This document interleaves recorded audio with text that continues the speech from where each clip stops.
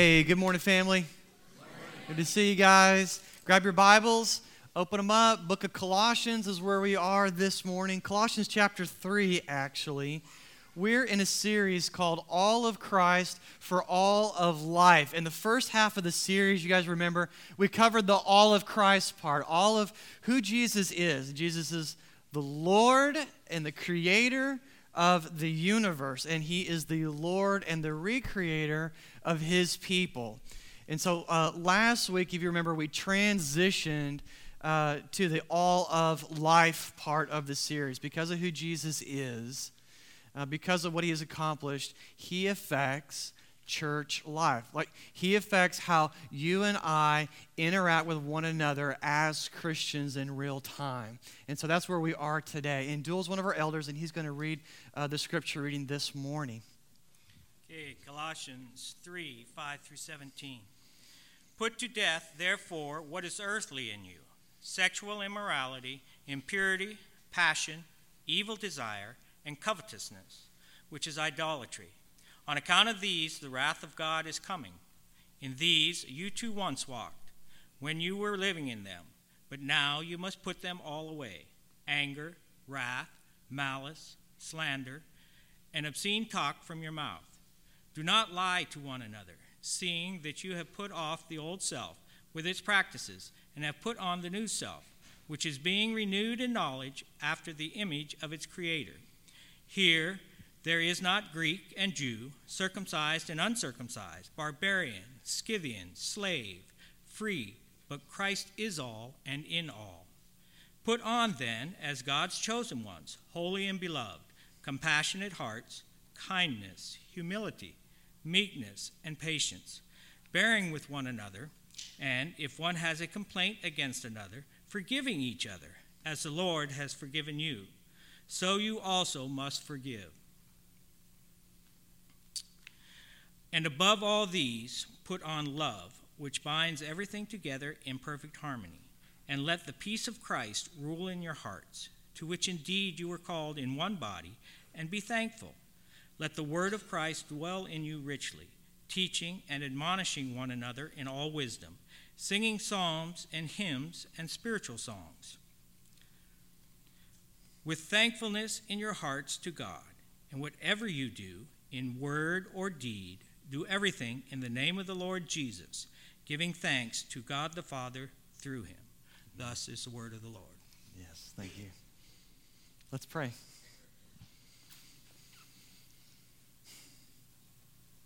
God, you have saved us from our sins by grace and not by anything that we have done. You have reconciled us into relationship with you by grace.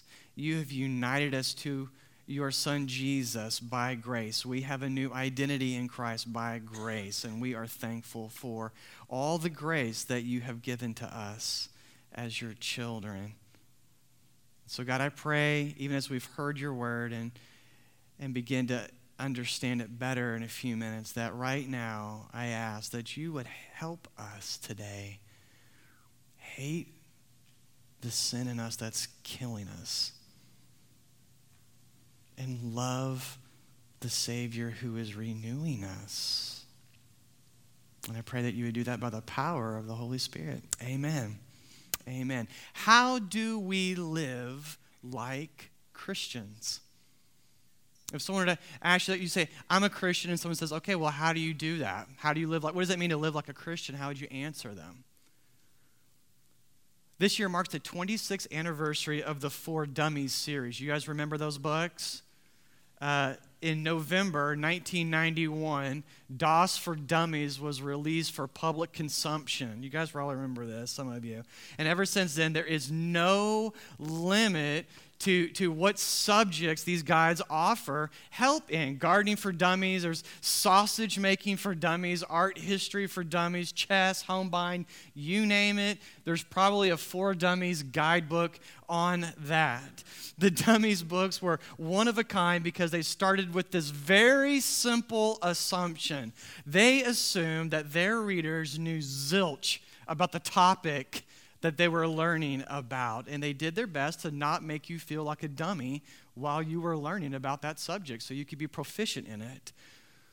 They assumed their readers came to the subject with no background knowledge in the topic.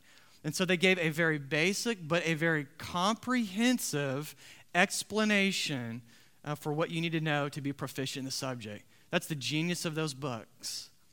Paul is going to do something very similar in this passage of Colossians, okay? So you need to think about it like this. Paul is writing Christian living for dummies, okay? And that'll help give you a better perspective on how to read these verses, okay? Paul is going to do a lot of defining, a lot of explaining. He wants to be very clear about the most important concepts of, quote, Christian living for his readers, for the people that are in Colossae. And so Paul is not going to make the assumption that all of his readers, that all the Christians that are in Colossae all come with the same background knowledge to that. Because he knows they all come from different backgrounds and different experiences when they came to Christ, before they came to Christ. He knows that about them. So he's going to keep it simple, yet he's going to cover a whole lot of ground. That was a lot of verses that we read, right? So we're going to do that this morning as well. So just to give you a heads up, we still got some little ears in the room maybe that haven't made their way back to children's ministry. We're going to be talking about sexuality a little bit today. So we're going to talk about that in an appropriate adult manner, okay? So here's the question. What does it mean to live like Christians together? You probably have a definition of that. You probably have a definition of that. Right? So what does that mean, though? Here's the big idea. The Christian life is putting to death the old way of life and putting on the new way because we've been united to Christ. I'll say that again in case you want to write that down, all right? The Christian life is putting to death the old way of life and putting on the new way because we have been united to Christ. We have a new identity in Christ. Okay, so to live like Christians, we're going to break this into two parts, all right? And the first part is this. We need to put to death the old way of living. That's part of what it means to live like a Christian. If you're going to say, I'm a Christian, I'm going to wear that jersey, I'm going to wave that flag, this is part of what that means. This is part of what you're saying. Paul gives two lists in these verses of very general categories of sins that we as Christians are to put to death, or we are to strip off like clothing. We're to strip it out of our life. We need to strip it out of our homes. Okay? And the first list he gives is selfish idolatry. Selfish idolatry. Look at verses 5 through 7. Put to death, therefore. That's very strong language, is it not? Put to death whatever is earthly. And you remember last week he said, seek the things that are above, not the things that are on earth. Well, now he's picking up on it. So I'm talking about the things that are on earth, that things that have nothing to do with the kingdom of God. Sexual immorality, impurity, passion, some translations say lust, evil desires, covetousness, which is idolatry. On account of these, the wrath of God is coming. And in these you too once walked. So he's reminding them a part about their past. When you were living in them. Okay? All these behaviors that are listed, really, they're pretty related. All right? He's relating them under this big category of idolatry. That's kind of a big churchy word for some of us, idolatry. It makes you sound real spiritual. You drop that in a conversation, a Bible study, right? So I'm going to unpack that a little bit. Once you get an understanding of what this is, it's going to help you have a baseline for what Christian living is about, all right? Idolatry is simply taking a good thing that God created and elevating it to a God-like thing in your life. That's what idolatry is. It is believing in your hearts, I must have that, or I am not going to be a whole person. I must have this thing, or I won't be a whole person. If I don't have this, if I don't have them, if I don't have that thing, then it's impossible for me to be happy. It's impossible for me to be secure in my life. I am not going to be a fully functioning, fully flourishing human being. Paul begins uncovering some very basic but widespread behaviors that we once believed would make us happy. We need to have this in order to be a whole, complete person. Sexual immorality is one of the words that he uses here, and this is a broad categorical term that means any kind of sexual activity or intimate relationship outside of God's design. The Greek word is actually porneia, which is where we get the word pornography, right? So that's what he's talking about. It's a very broad term. God created sex to be enjoyed. Amen? It's a good thing. So he created to be enjoyed, and he created to be enjoyed by one man and one woman in the covenant of marriage for one lifetime. And he says that's how we enjoy this gift. He goes on to say, Paul says, impurity and passion or lust. These terms are actually speaking of sexual sins as well, but they emphasize the self-centeredness of them. Lust and love aren't the same thing. One is other-giving, one is self-giving. To lust after something is to desire it mainly for what you get out of it, for how it makes you feel. That's lust. The flourishing of someone else or the destruction of someone else, that doesn't factor in when we lust. We don't care. We're not thinking about that at all. So generally speaking, not absolutely, but lust in men can sometimes look like tolerating the work of an effort of having a relationship with someone so that we can have sex. I'll just deal with that so I can get what I really want. Generally speaking, not absolutely, but lust in women can sometimes look like tolerating those frequent requests so I can have the security of that relationship, so I can have the benefits of being connected with that person, in the circles that might open up, and the privileges that might open up. He goes on to say, evil desires and covetousness. These are terms that speak to intense desire or greed. So like when we want something, even that's something that's good to the degree that we are demanding that, I demand that you love me. It's a good thing to want someone to love you, right? I demand you do this for me. We've raised a want to this demand. We're taking a desire, and it's an evil desire. We have twisted that now, Paul says.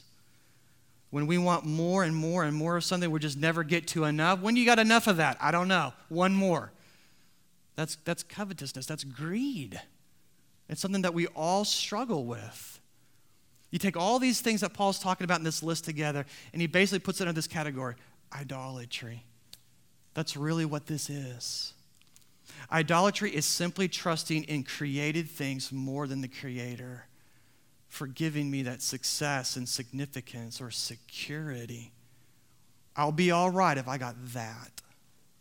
It's taking that good thing and elevating it to a God thing in my life lots of times.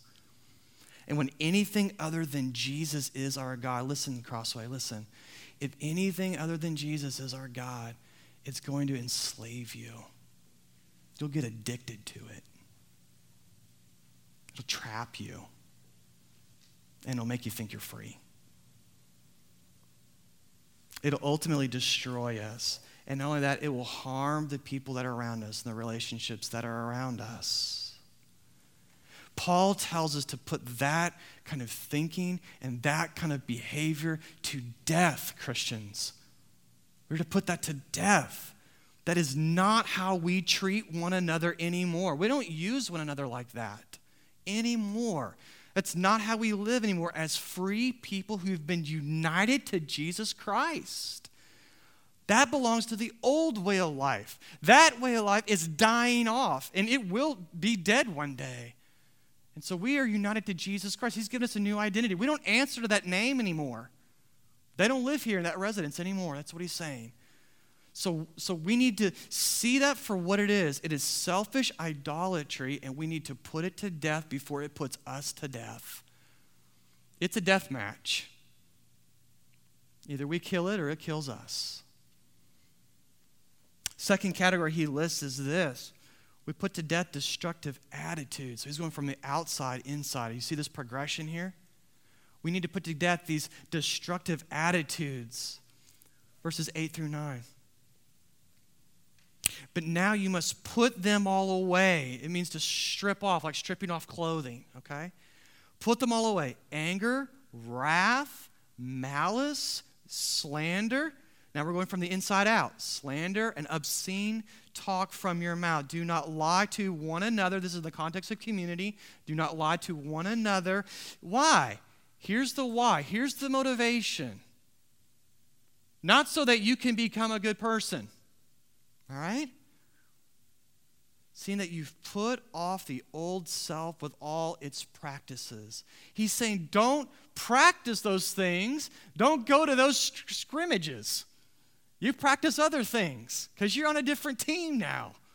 So you don't scrimmage with them anymore. You scrimmage with Christ over here. Whereas sexual immorality and covetous greed, they're all sins that enslave us as individuals or maybe even as maybe a couple of people. These behaviors will destroy entire communities. They fester and they destroy an entire church. It's impossible for us to live together as new creations. It is impossible for us to live together as brothers and sisters in Christ where these attitudes are given free rein and they are not addressed or checked. It'll shred it apart. It really will. I actually think this is the part of the passage that is most emphasized. Anger, wrath, malice, all these words modify and they mutually define one another. Paul is talking about an attitude that views one another spitefully. Do you know what I mean by that? Like you just despise someone that's come into that community under the name of Christ. You're not from around here, are you? You don't know how we do it around here in Port Orchard, do you? Right? Spitefully. Malice, this is the desire to actually harm others. I would never do it, but man, I'm murdering them in my mind. Or when I gossip about them, I'm just slicing them up clean. You know what I'm saying? We've all done this. Don't pretend we haven't done this, right? I've done it. We actually want to see loss come to that person. I'd love to see them lose their job. I'd love to see them lose something. Some of us express this in loud outbursts of rage. Some of us do this through quiet, ice-cold silence. I'm not going to talk to you. I'm not going to acknowledge that you're standing next to me. We have different ways of expressing this. Slander, obscene language. He goes on to say these are oftentimes expressions of that attitude. It reveals the destructive attitude in our heart. Paul's not talking about avoiding a whole list of cuss words that are culturally defined, right? I mean, that could possibly go in there. But he's not saying, okay, don't drop the F-bomb in conversation, all right? Don't drop the F-bomb when you hit your thumb with the hammer. I mean, that could fit, but that's not really what he's talking about. He's going a little deeper than this, guys. He's talking about speaking in a way that destroys someone's character as a human being. He's talking about speaking in a way that degrades them as a human, that bears the image of the Creator. I'm going to speak as if they are subhuman. And through my speaking, I will make them subhuman. Back where I came from, they called dressing them down. Right? Racial slurs, sexist remarks and thinking, name-calling, degrading comments, degrading jokes. I mean, would you tell that joke if that person that is represented was in the room? This is ways we do. Lying, just flat out saying stuff that's just not true about someone else. These are ways that we make people who are not like us feel like they are other instead of brother. You tracking with me? And Paul says that is obscene talk for a Christian. When we notice this, when we notice that attitude in ourselves, when we notice that kind of thinking in our mind or it's coming out of our mouth, we need to rid ourselves of that, he says. Christian, rid yourself of this. Take it off like ragged, molded clothing. Take it off. Don't put up with that in your life anymore. You don't have to. Put it to death in the incinerator. Send it away. Paul is saying this. Don't tinker around the edges. Don't say, I'll get to that. When you see it, when you notice it, put it to death. Don't tolerate that attitude toward other people in your heart, in your body, in your relationships, because that is not who you are anymore. You have died to that. And your life is hidden in Christ, he says. You've been united to Jesus, who's renewing you, and that's your brother and sister who's been united to Christ too. And by the way, they're being renewed in his image also, the image of the Creator. There was kind of a funny story, but one time I was eating an ice cream. This is years ago. I was eating ice cream with Vanessa, and I had eaten like half my cup. And, man, it was really good. And she stops me. I'm about ready to take a bite, and she stops me because she sees someone's hair sticking out of the bite of the spoon that I am about to eat. And it was gross. I went, oh, man, it was repulsive. I looked down into my half-eaten cup, and you know what? I saw no less than 20 hairs in my cup. I quit counting after 20. I literally counted them. But 20 hairs or more. It was just covered, lining the inside of my cup that I had been eating. It was repulsive. It was unacceptable. Like, I quit. I stopped eating and threw it in the trash.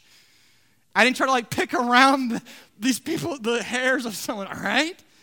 Guys, let me ask you a question, Crossway. How much sin is acceptable for you before you throw it in the trash and get rid of it? How much will you eat around? You see, guys, we will not cut sin out of our lives and out of our hearts until we begin to hate it, until we are repulsed when we see that in us. I can't believe that's in me. And then we will not tolerate even one hair of the old way of living in us. Amen? Because we have been served something better by Jesus Christ. And here's the deal. Here's the deal when it comes to getting rid of that selfish idolatry. Here's the deal when it comes to getting rid of those destructive attitudes that have been ingrained as patterns in our life. Look, it takes time and it takes other people. It takes other people to help us do it. Guess what? Holiness is a community project. And we live in a part of the country that thinks it's my Bible and a podcast and Jesus, and I'm good all by myself out there in the woods. No. You can't grow in holiness like that. You can't grow in holiness like that. We need one another. I need you in my life. You need one another in your life to live into your calling, to live into your new identity. We need people. Look at this. Let's go to verse 16? Let's go to verse 16. I want to prove this to you. Let the word of Christ dwell in you richly. How? Teaching and admonishing yourself. Is that what it says? What's it say, Daniel? One another. That's right, brother. One another. I'm not the only one teaching and admonishing, right? You are teaching and admonishing. You are teaching and admonishing. It's a group project. You get that? We're doing this with one another. Use God's rights in each other's lives. You understand what I'm saying? We got a right to speak into each other's lives. We need to give people that we trust, that's the key word, people that we trust, hunting licenses. You know what I'm talking about? Hey, man, you guys like to go hunting? For hours, days, weeks? You like to go hunting, right? All right. Give your buddy a permit. Give a buddy that you trust, that's a brother in Christ who wants good for you, give him a permit to go hunting for sin in the deep forests of your heart. That's what you need to do. This is the application, right? Someone that you trust. I'm not talking about every time we meet up. I'm not talking about like every day. But periodically, because sin is deceptive, right? You want to grow in Christ? You want to grow in your identity of that jersey that you're wearing? This is how we do it. Periodically ask them that question. Hey, brother, I got to ask. We're good? Life's good? Do you see anything destructive in me, any destructive attitudes in my life that I'm blind to? Hey, have you noticed how I've treated my wife lately? What do you think about that? Can you speak to me about that? Because I need you. Okay? Oh, and then listen to him. That's key. Then listen because he loves you. Listen because he's your friend and he cares. Okay? He wants to help you put to death stuff that's killing you. And then you turn around and you do that for him. All right? That's how we put it to death. Women, you like to go hunting too, right? Hunting for bargains sometimes, some of you, right? Give a sister a permit to go hunting for sin in your heart. Someone that you trust. You know she'll tell you the truth, okay? And she'll still love you afterwards. Hey, what is it that I idolize instead of my Lord? Can you tell me that? I don't need 20 that'll kill me. One thing, okay? Can you tell me one thing that's destroying relationships right now in my life? Anything that I need to get rid of. And a trusted friend will patiently tell you that in a gentle way. And then you need to listen to her. And then you do the same for her. And that's how we do this together, okay, guys? Do you see how this is life-bringing? It's not destructive. We need people who are close enough to point these things out to us in love and with compassionate hearts. And that is part of what being a member of a local church is. This is what we do. We help each other live into our name and live into our calling as Christians. Some of the most joyful Christians that I know, some of the most maturing, joyful Christians that I know personally are those that are serious about hating their sin and living into their new identity of Christ. They do this with people. You know why? They're not afraid to let them point out sin in their life because they already know the gospel. They already know that all their sin is forgiven. So you can bring it up. I know I'm forgiven, so now we can talk. And they're secure. They're really secure about it. The Christian life is not only putting to death the old way of life, but it is also putting on the new way because we have a new identity in Christ. So what's this mean practically, putting on the new way of living? Well, one thing it means is that we seek to know what Jesus says because he's our creator. Like we actually seek to know what Jesus says about something because he's our creator. Look at verse 10. And you have put on the new self, which is being renewed. This is progressive. Being renewed in knowledge after the image of its creator. Paul's been talking since the very beginning of this book. He wants us to know more, to grow in the knowledge of who our creator is. Because when we grow in the knowledge of our creator, it'll change our life. Putting on the new self means seeking to know more fully who Jesus is, what he has accomplished, and the kingdom that he is bringing. Like we're not cool with like a third grade education knowledge on that. We want to know more, right? We understand it better. It means that we actually believe King Jesus defines reality, and we want to live in alignment with that reality, not live in fantasy world. That's only going to disappoint us in the end. Because I want to live how Jesus says to live because he's my creator and because he is my redeemer. And I actually believe that he knows what's best for me. He actually knows what's good for me. And so that doesn't mean that we don't fall into sin. We do. We all fall into sin in this process. But it does mean that our basic orientation, what we're aiming our life at, is changing. Our core desires are changing. We like actually want to live like Christ at the end of the day. We're not doing it well. We're not doing it perfectly, but I want to know. So tell me the truth, because I want to know. I want to do that. That would actually make me happy, as opposed to like our old self was like we would just grit our teeth. Well, I guess I'll do it, but I don't want them to know I'm a sinner, so I'll just look good. Now we've changed. Tell me what I need to know, what you see. we've fundamentally changed our desire. That's why we study the Bible with other Christians, okay? That's why. That's why we pray with other Christians. That's why we confess our sins to one another, to other Christians. Because we do those things to help us start putting on the new self through the power of the Holy Spirit. It's not just to give us something clean and wholesome to do. We're actually picking up tools, we're actually picking up resources to help us walk and step right into who we really are. They help us become who we already are. Putting on the new self also means that we actively embrace Christians regardless of ethnic, religious, cultural, and class boundary markers. Because Jesus is Lord of all. That's a long one, I'll say it again. We actively embrace Christians regardless of ethnic, religious, cultural, and class boundary markers. Because Jesus is Lord over all. Check this out in verse 11 and 12. Paul says, here, he's talking about here where? In the new self. In this new community that Christ has formed.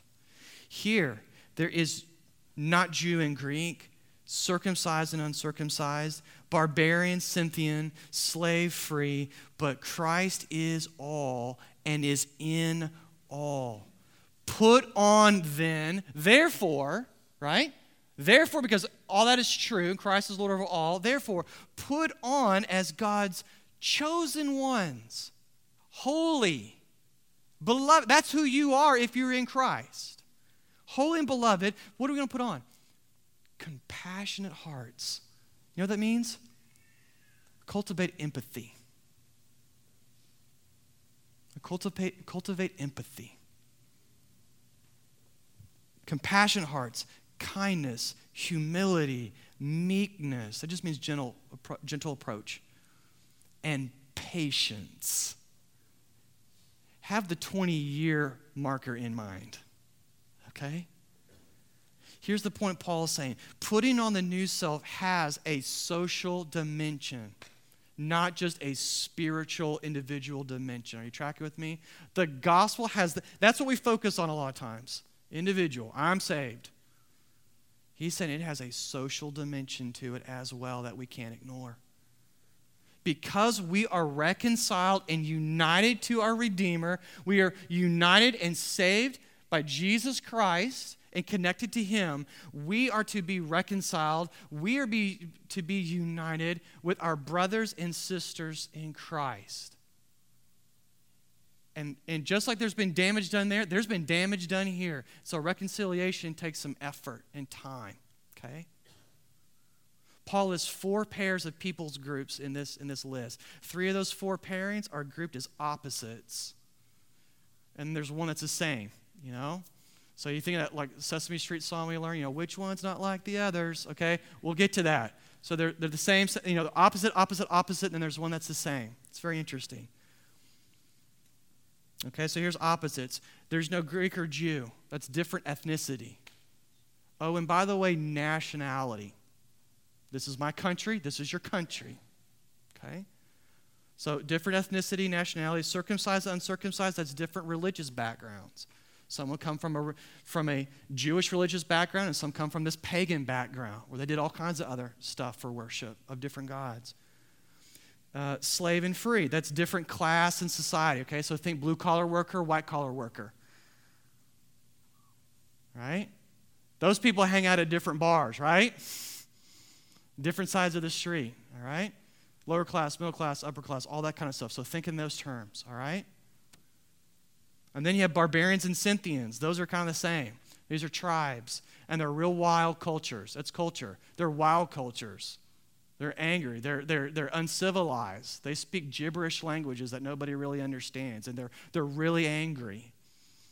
They come in a place and they just blow the place up kind of thing. They're rude. They're gruff. They're rough. They snarl. Okay? Don't really want to be around them. You don't want to have them over for tea, right? So these are the groups. I said this before, and I'll say it again this week. The gospel does not obliterate our distinctiveness, all right? Our distinctions, our culture, ethnicity, gender, social class, religious background, those things do not get erased when we come to Christ. But Jesus reorders them. They are there, and they're part of our identity, but he reorders them. He reshapes them. They revolve around him now. Those things are no longer our primary identity marker anymore. They are there, but they're not the primary identity marker like the world tells us they should be. And that's how the world wants to group us up. Being in Christ or not in Christ is our primary identity marker now.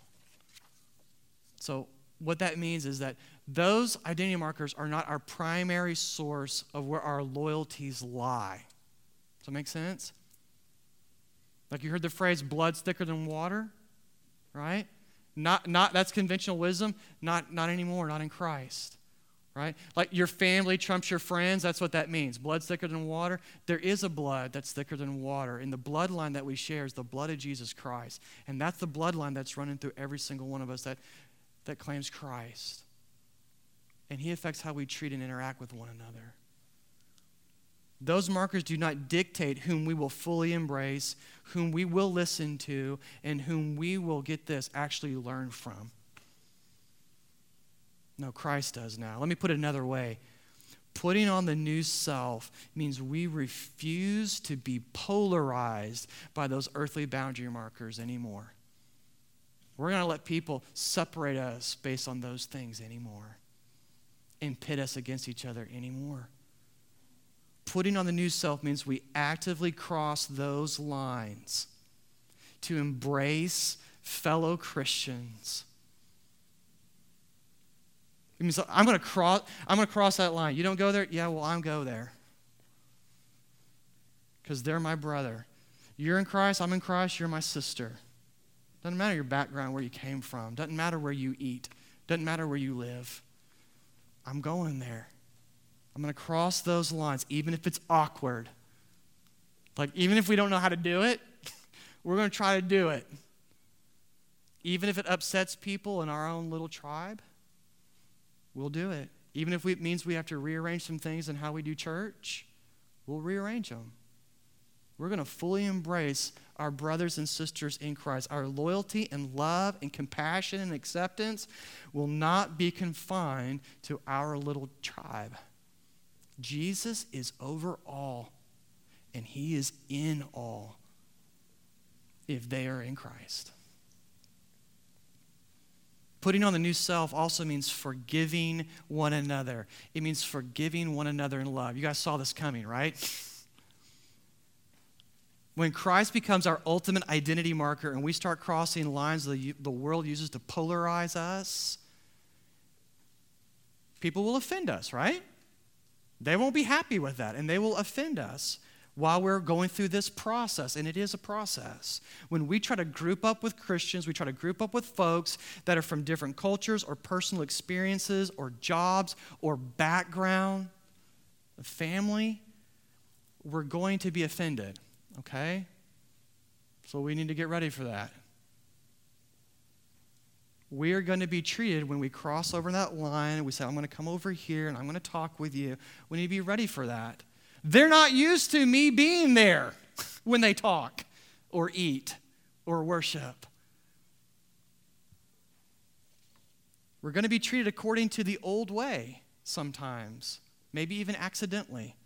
We're going to be treated as less than fully human at times by people that are supposed to love us in Christ. Probably unintentionally. But they never had to deal with that. We never had to deal with that before. So it will offend us. It will hurt us sometimes, our dignity as image bearers of Christ. So then what do we do? What do we do when that happens, when we're offended by someone that we're trying to reach out to and love? Well, we got a couple options, right? We can retreat, like we could withdraw, right? We can get offended and we can take our ball and go home and bounce to another church, right? And that's what we typically do. Can we just be honest? Like, that's what we do, right?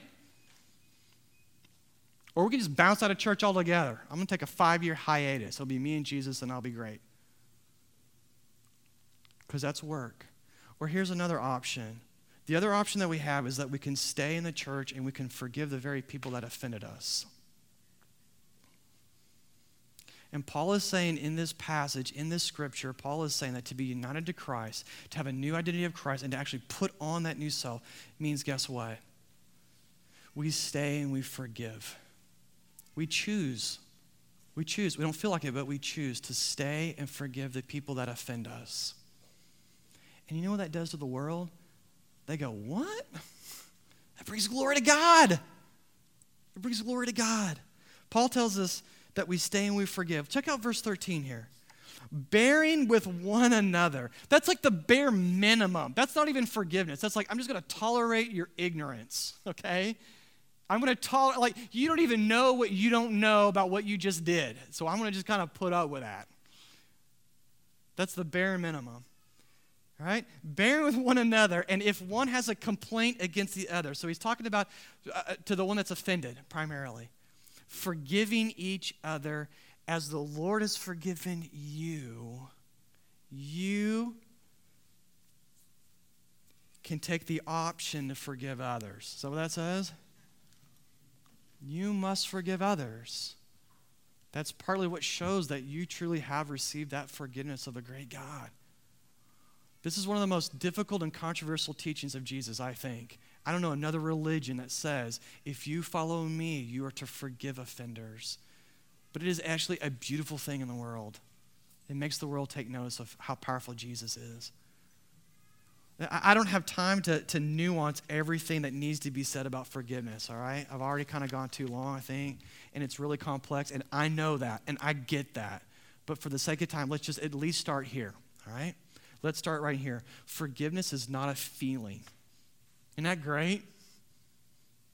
Forgiveness is not a feeling. Forgiveness is a decision. You do it with your mind, okay? Forgiveness is a decision we make not to hold the offense against the offender. I know that doesn't cover everything, but it's just a simple working definition right now, all right? It's a decision that we make to not hold the offense against the offender. Forgiveness is not conditional on the offender's repentance. That's what I'm saying. Forgiveness is one way. Reconciliation of that destroyed relationship, that's two-way. That takes two people as far as it depends on us, right? But forgiveness is one way. You can do this yourself. I can do this on my own. We can forgive people that are no longer in our community. We can forgive people that have moved, they're no longer in our state. We can forgive people that are no longer alive. We can forgive our dad. We can forgive our uncle. Because it only takes one person to forgive. Isn't that good news? When we forgive, we are releasing a real offense, not an imagined one, but a real offense to God. That's what we are doing. Forgiveness is not, don't worry about it, bro. Oh, man, I'm sorry. Hey, you know what? Don't worry about it. That didn't bother me. Yeah, it bothered you. You were ticked because it hurt you. It degraded your dignity as an image bearer. But that's not forgiveness, right? Don't worry, we're good, we're good. It wasn't anything. You just didn't have your nap. You didn't have your coffee. No, that's not forgiveness. That's not forgiveness. It is releasing a real offense to a real God. We are literally trusting that this offense has not escaped his eyes. He saw it. He saw it down in their heart. He heard it. It is on record, okay? We are trusting that God will deal with that. He's dealt with it at the cross, and if it's not repented of, he will deal with it at judgment. All right, so we make room for this. We do not have to dwell on the offense, and you are not fated to carry that bitterness like a load the rest of your life. That's forgiveness. Okay, so two things real quick. Forgiveness takes time. It's not immediate. You're not going to be able to forgive depending on the offense in the next hour. Okay? It'll take time. And forgiveness takes a supernatural power. Do you know how unnatural it is for humans to forgive one another, even Christians, even good Christians? Like, this is not normal life. Look around you. is supernatural. It takes a supernatural power to do this, brothers and sisters. We can't do it ourselves. In fact, it's impossible to do this without believing the gospel of Jesus Christ for yourself. Like that's actually real for you. It's impossible to do anything that I've talked about today without deeply believing the gospel of Jesus Christ. And that you've been filled with his Holy Spirit. That's what it takes. That's what it requires. In fact, that's exactly what Paul reminds us of when he says, as the Lord has forgiven you. See how he starts with the gospel first and then the thing to do? As the Lord is forgiving you, you must forgive others. How did God forgive you? How did God forgive us when our selfish idolatry insulted his lordship? How did he forgive you and me? When our malicious attitudes, I will not love that person, I want harm for them, offended his creation. How did he forgive you and I? Like, did God wait till we repented and said we're sorry? He said, oh, okay, well, now I forgive you. Is that what he did? Did he even wait till we realized that we needed to say we were sorry? Nope. Nope. He forgave us while we had a pattern of continuing to offend him, actually. He forgave us. He forgave us first. He forgave us first. The Lord decided before we ever repented not to hold our offenses against us, even though we deserve justice and punishment for it. The Lord released us from our offenses. How did he do that? No big deal. That was just that relationship you were in. That wasn't really offensive to me. That wasn't really a mockery of my holiness. You didn't really mean to do that. Is that how he forgave you and me? Is it? No. That's not what he did. He didn't sweep it under the rug. Somebody had to die for that. He did. He did. He released us from our offenses, brothers and sisters, by deciding to let our offenses hang over his head, to let our offenses kill him and crush him. Instead of us, God absorbed the punishment for our offenses that it required so that we could get this, receive his forgiveness. Come on home.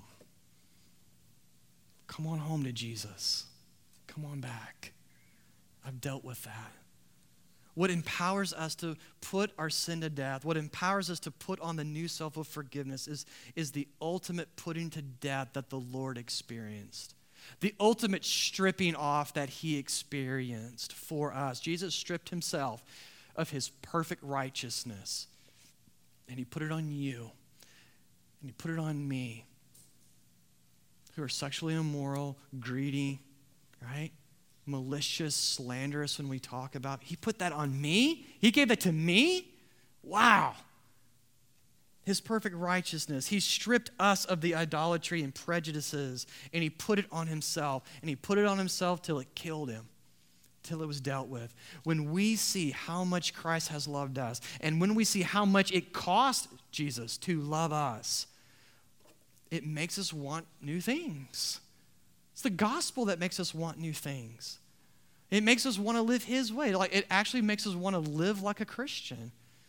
It's the good news of Jesus Christ. I love you guys. I want to pray for you, okay?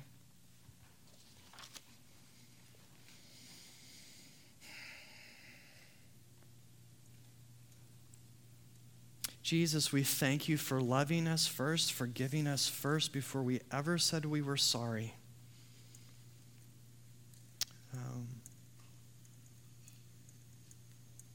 We have great defense attorneys that live in our soul, that justify why we do what we do and why it's okay. And you forgave us. You are our defense attorney. You, the Bible says, is our advocate for when we sin now. And so, God, I just pray that you would help us right now be people, those of us that are Christians, that you would help us strip off the things that are passing away, that you would help us strip off and put to death those things. And we need other people to help point that out to us. We need to take steps to invite people into our life and to invite people over to our homes and say, hey, can you show this to me so that I can live like a new creation? Help us put on that new self that you have given us, that new identity, that new person that you've made us to be. Would you, by the power of your Holy Spirit, literally change Crossway? Would you help us forgive people that have genuinely offended us? Remind us that you have forgiven us of all of our offenses. Help us do that with empathy and patience and with love. And we thank you for what you are doing in our church and what you will do this coming week. In Jesus' good name, amen. Amen.